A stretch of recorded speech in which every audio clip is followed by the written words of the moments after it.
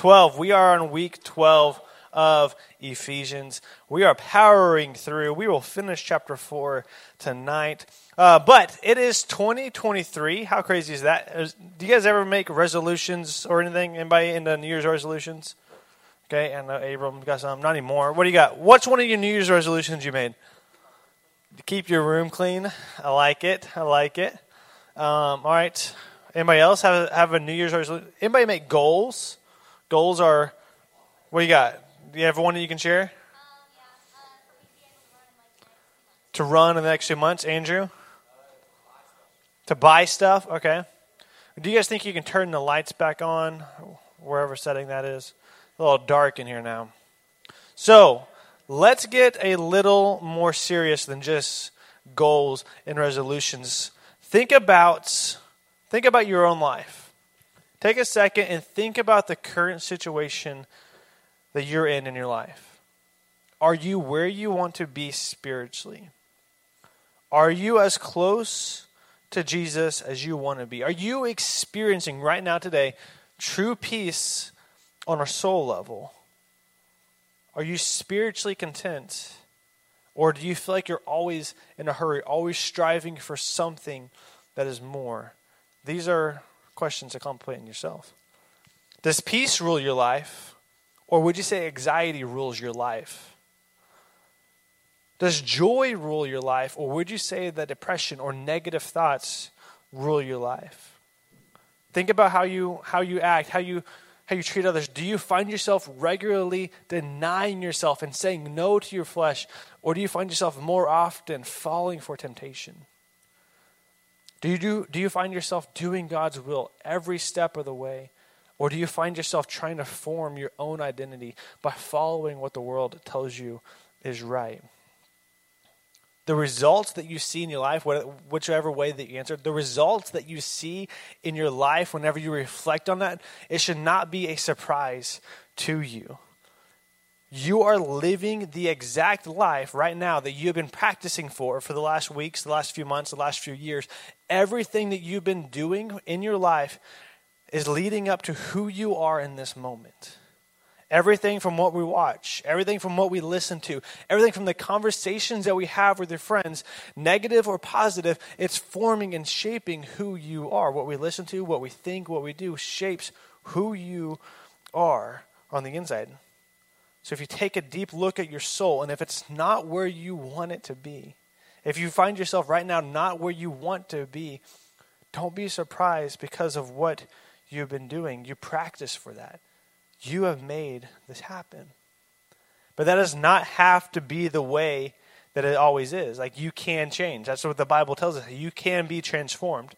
You can have joy instead of depression. You can have peace instead of worry. You can react in love instead of anger. All of these things are possible because God changes and transforms us, and whenever we practice the things of Jesus. So you think about the things, the current situation you are in your life, and you think about what led up to that, the different music, different TV shows, different things you watch. If you want to become more like Jesus, it happens by doing the things that Jesus did. We talked about this last spring in What Would Jesus Do series. This is what Paul talks about in Ephesians. So turn with me to chapter 4 of Ephesians if you have a Bible. If you have it on your phone, make sure that the only thing you have on your phone is the Bible, not the text message or whatever else. I don't know what you guys will be doing during church on your phone. But Ephesians chapter 4, if you don't have a Bible, it is on the screen. Chapter 4, verse 25 through 32. Paul, he says, therefore, putting away lying, speak the truth, each one to his neighbor, because we are members of one another. Be angry and do not sin. Don't let the sun go down on your anger, and don't give the devil an opportunity. Let the thief no longer steal. Instead, he is to do honest work with his own hands, so that he has something to share with anyone in need. No foul language should come from your mouth, but only what is good for building up someone in need, so that it gives grace to those who hear. And don't grieve God's Holy Spirit. You were sealed by him for the day of redemption. Let all bitterness, anger, and wrath, shouting and slander be removed from you, along with all malice. And be kind and compassionate to one another, forgiving one another, just as God also forgave you in Christ. So when you go back to the beginning of this passage, we see that it starts with a therefore. And do you guys remember when you see a therefore in the Bible, you got to go back and see what it's there for, right? Wink, wink, Pastor Joe, all right? I'm knee slapper. Okay.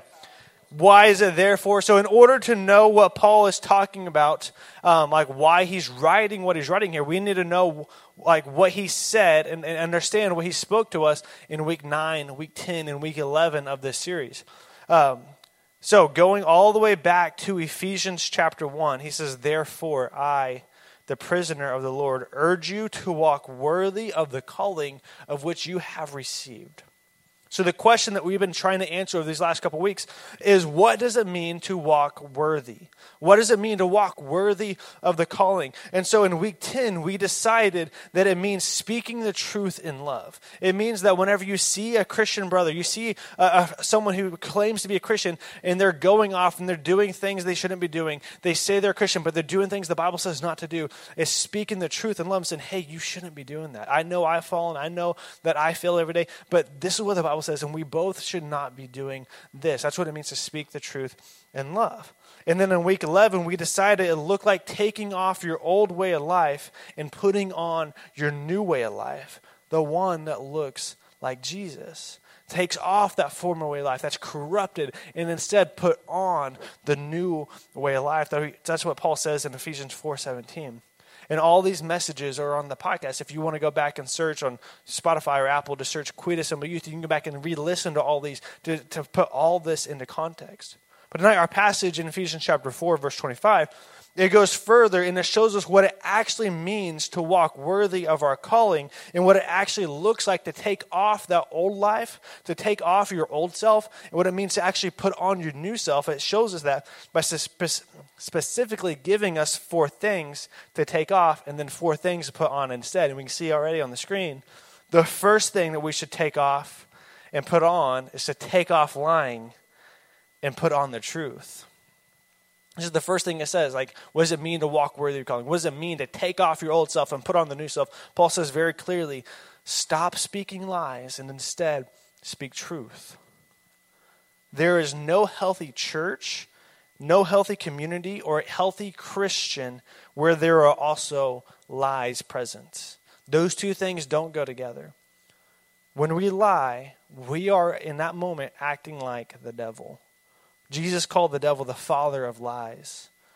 Lies are his only way to attack, to deceive, or to tempt. Remember, the devil can't make you do anything. Instead, he puts false ideas in your mind that are already playing to the natural desires that we have and that are already accepted by the world. The devil can't make you sin, but he tempts you with lies and deceit that makes it seem like you should do the thing he's tempting you to do. But whenever we lie, whenever we are deceitful, we are being used by the devil in that moment, because the devil, he is the father of lies. And in Psalm chapter 5, verse 6, this is what he writes about God. He says, God, you destroy those who lie. The Lord abhors violent and treacherous people. And so we know that lying is not good. And so Paul, he says, stop speaking these lies. Instead, we speak the truth in love. We speak truth. We don't lie, we speak truth. That means that speaking the truth whenever it's uncomfortable and whenever it's hard. Whenever it's something that's going to be uncomfortable for us to do, it's going to be hard. Like when you see that friend going off and doing that thing they shouldn't be doing, it's speaking the truth in love, even whenever it's hard and uncomfortable. It means speaking the truth whenever you did something that you know is wrong and you know you're going to get in trouble whenever you say, hey, I messed up and I did this. It means speaking the truth in that moment anyways, even though it's easier just to lie and say, oh, no, I didn't do that. I don't know who broke the vase. I don't know who put the hole in the wall. Speaking the truth is different situations. I can think of a bunch of reasons on why we should lie about things or not lie about things. But a lot of examples is speaking the truth instead of lying. As followers of Christ, we are different from the world that is around us. We speak and believe the truth in every circumstance. That's what it means to follow Jesus in the world that we live in today. It's speaking truth. It's saying no to lies. It's resisting lies and saying yes to the truth. The second thing that Paul tells us to take off and to put on is to take off uncontrolled anger and instead put on controlled anger.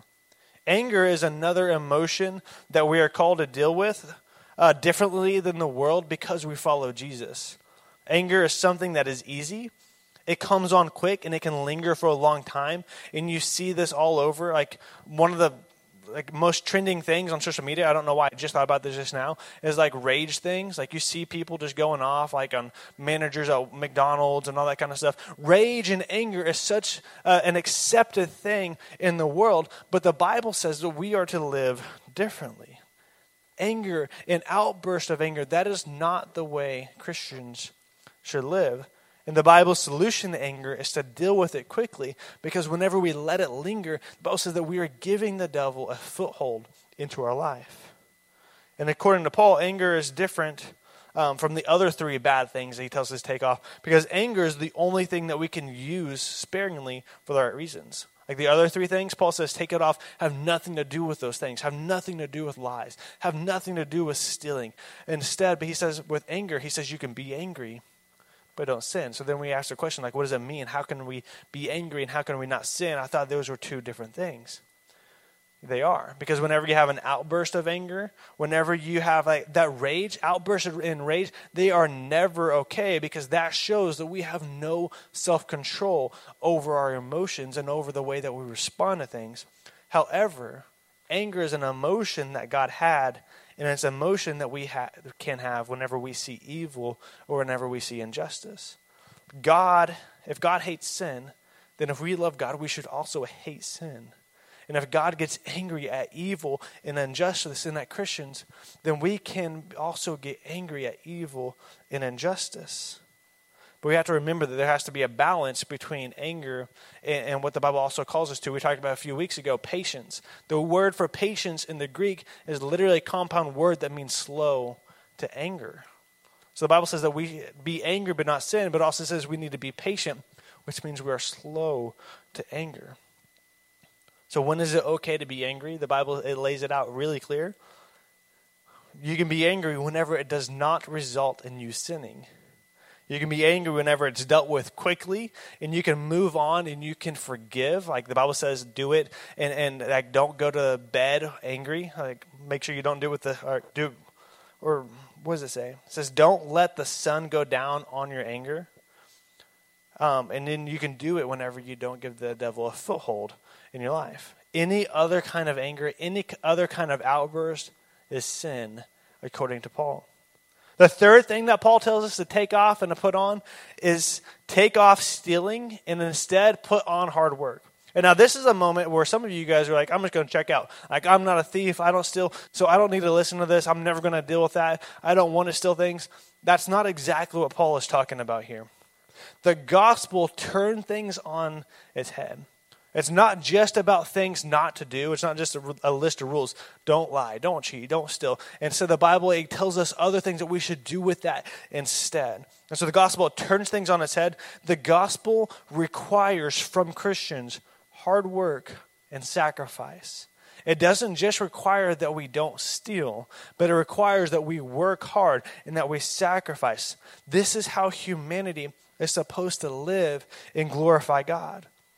We work hard and we share what we have to reflect God more.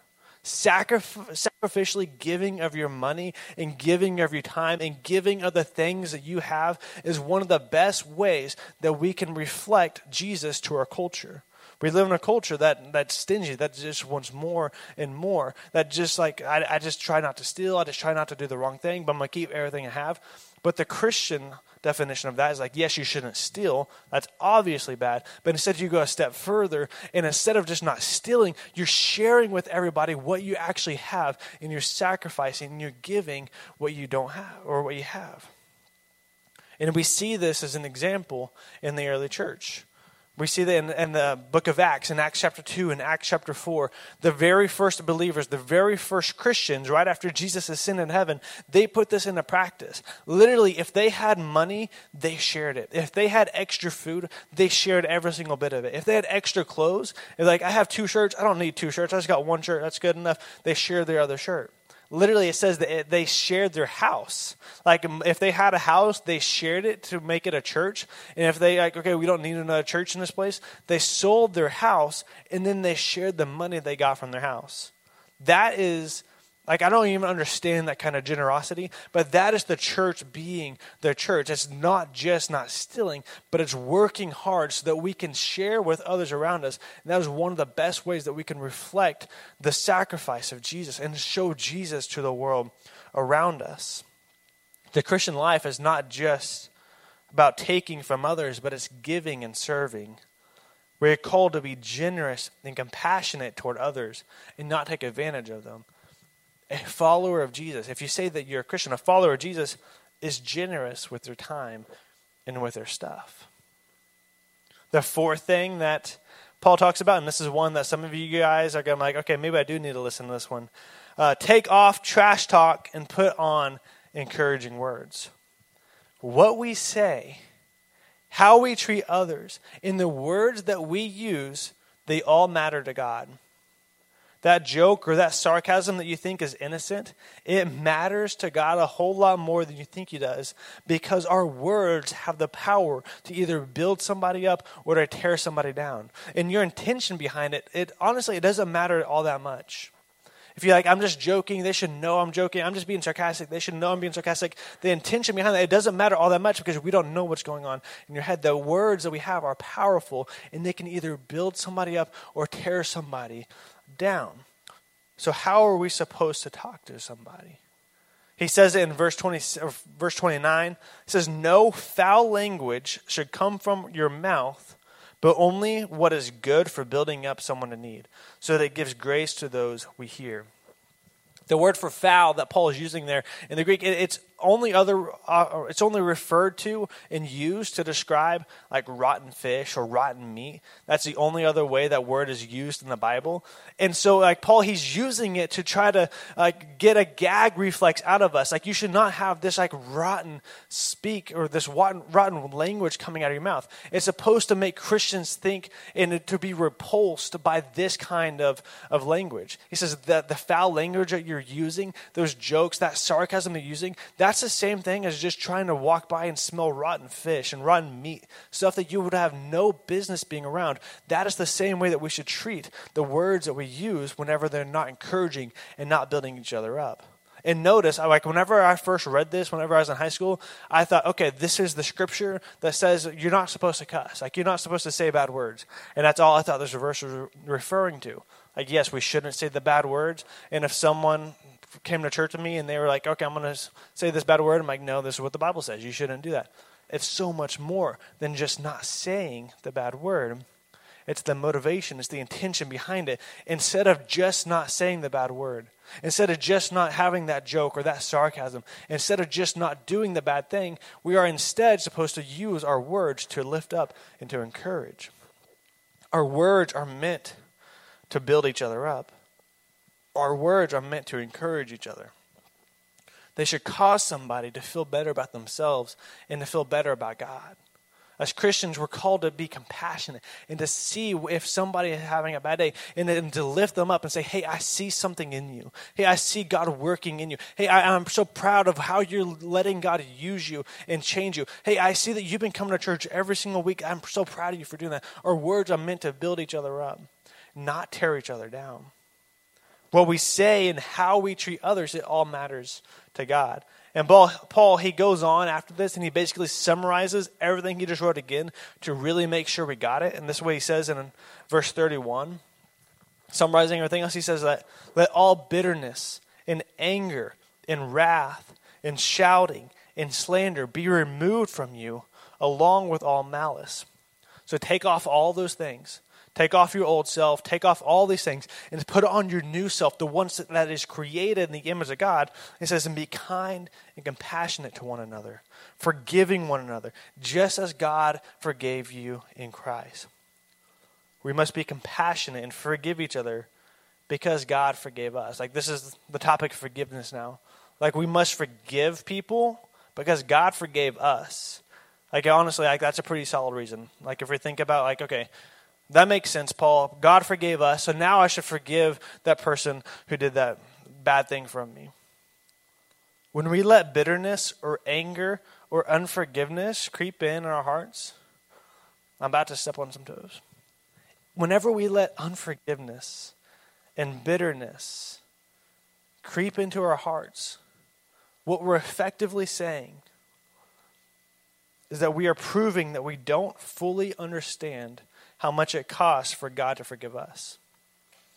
It's saying, God, I know that you died in my place. God, I know that you died to save me. God, I know that you came to earth as a baby and you were born and you left heaven and you died in my place. A terrible death. You bore my sins.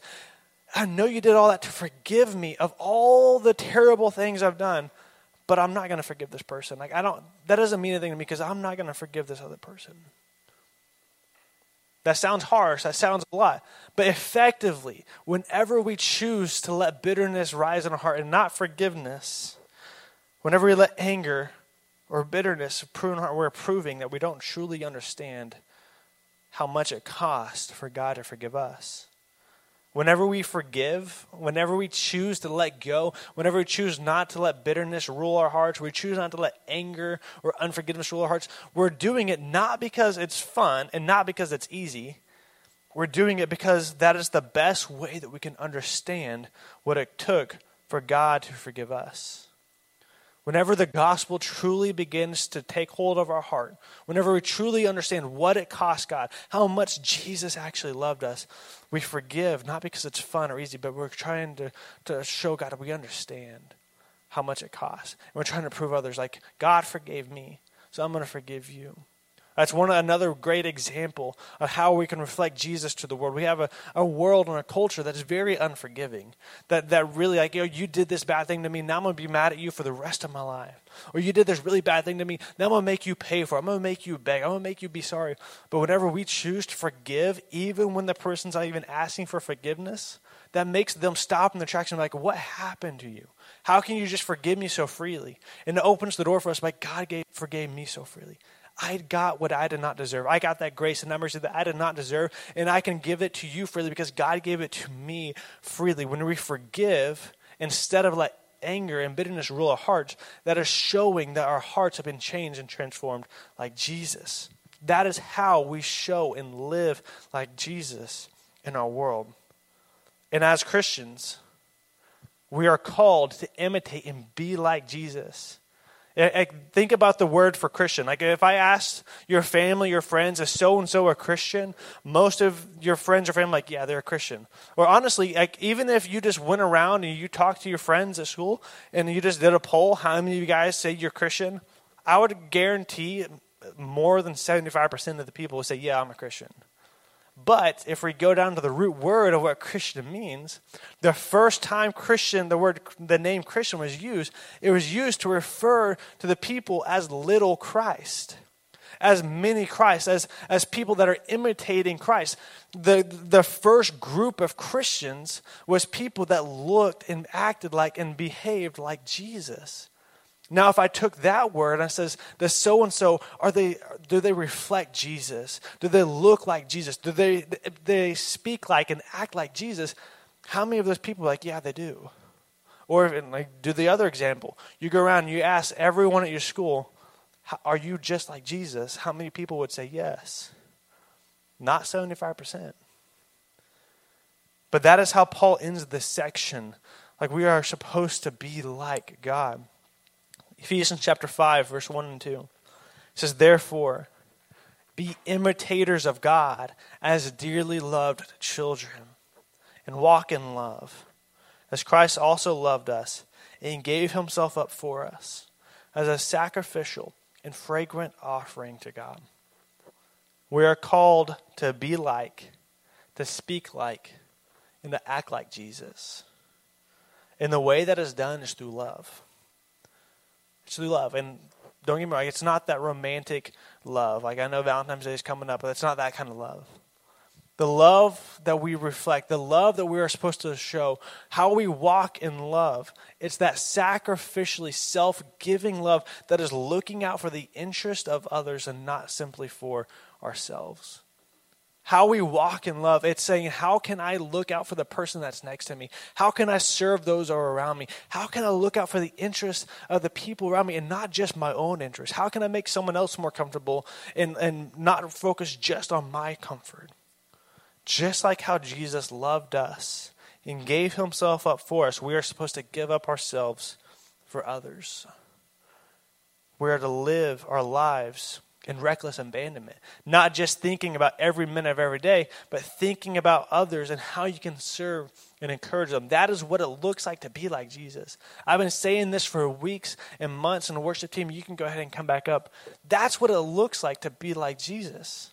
We are becoming like Jesus whenever we choose to walk in surrender, whenever we choose to walk in sacrifice, whenever we choose to walk in love. And we do this not so that we can earn love. We love others. We encourage others. We speak truth. We give of our time. We give of our money. Not so that we can earn favor and we can earn a favor from God. But we do it because God already did it for us. We don't do it so that we can be saved. We do it because God has already saved us and he has already chosen us. That he already paid the price for us. So there's nothing that we can ever do to make God love us anymore.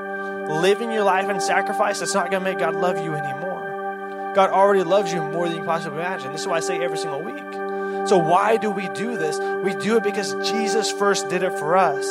He gave himself up for us. He left heaven and he came to earth for us. He became a sacrifice for us.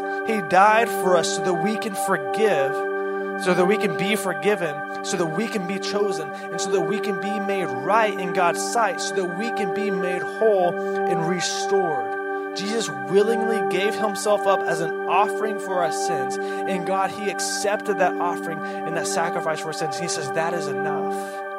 That sacrifice, the wages that we owed to God because of our sin was something that we could have never paid for ourselves. But because Jesus was perfect and innocent and holy and blameless and he died in our place, God saw that sacrifice. He says, that is enough. There's nothing more that is necessary. There's no more good works. There's no more good deeds that we could possibly do to add to that because the sacrifice of Jesus was enough. It was effective. And because of that, Paul, he says the Holy Spirit can now live inside of us and he can seal us. We are sealed for the day of redemption by the Holy Spirit. We can be secure in who we are in Christ. We can be set free because of Jesus. We can be changed because of Jesus. Those things I was talking about before. Is your life ruled by anxiety, or is it ruled by peace? Is it ruled by depression, or is it ruled by joy? Who is ruling your life? How is your life look like compared to Jesus? I promise you, it can look more and more like Jesus. You can be changed. You can be transformed. So with every head bowed and every eye closed, if you've never given your life to Jesus, if you've never said yes to him, you've never made him your Lord and your Savior, you never said, Jesus, I want to rely on your salvation for me and not on my own. But you want to. You want to make your life, you want to surrender your life to Jesus. You want to make him your Lord and Savior. I'm just going to ask you to raise your hand wherever you're seated, just so I know who we're praying for tonight, who we can pray with. I'm not going to embarrass you. I'm not going to make you stand up. If you want to give your life to Jesus, you want him to be the ruler and master of your life. If that's you.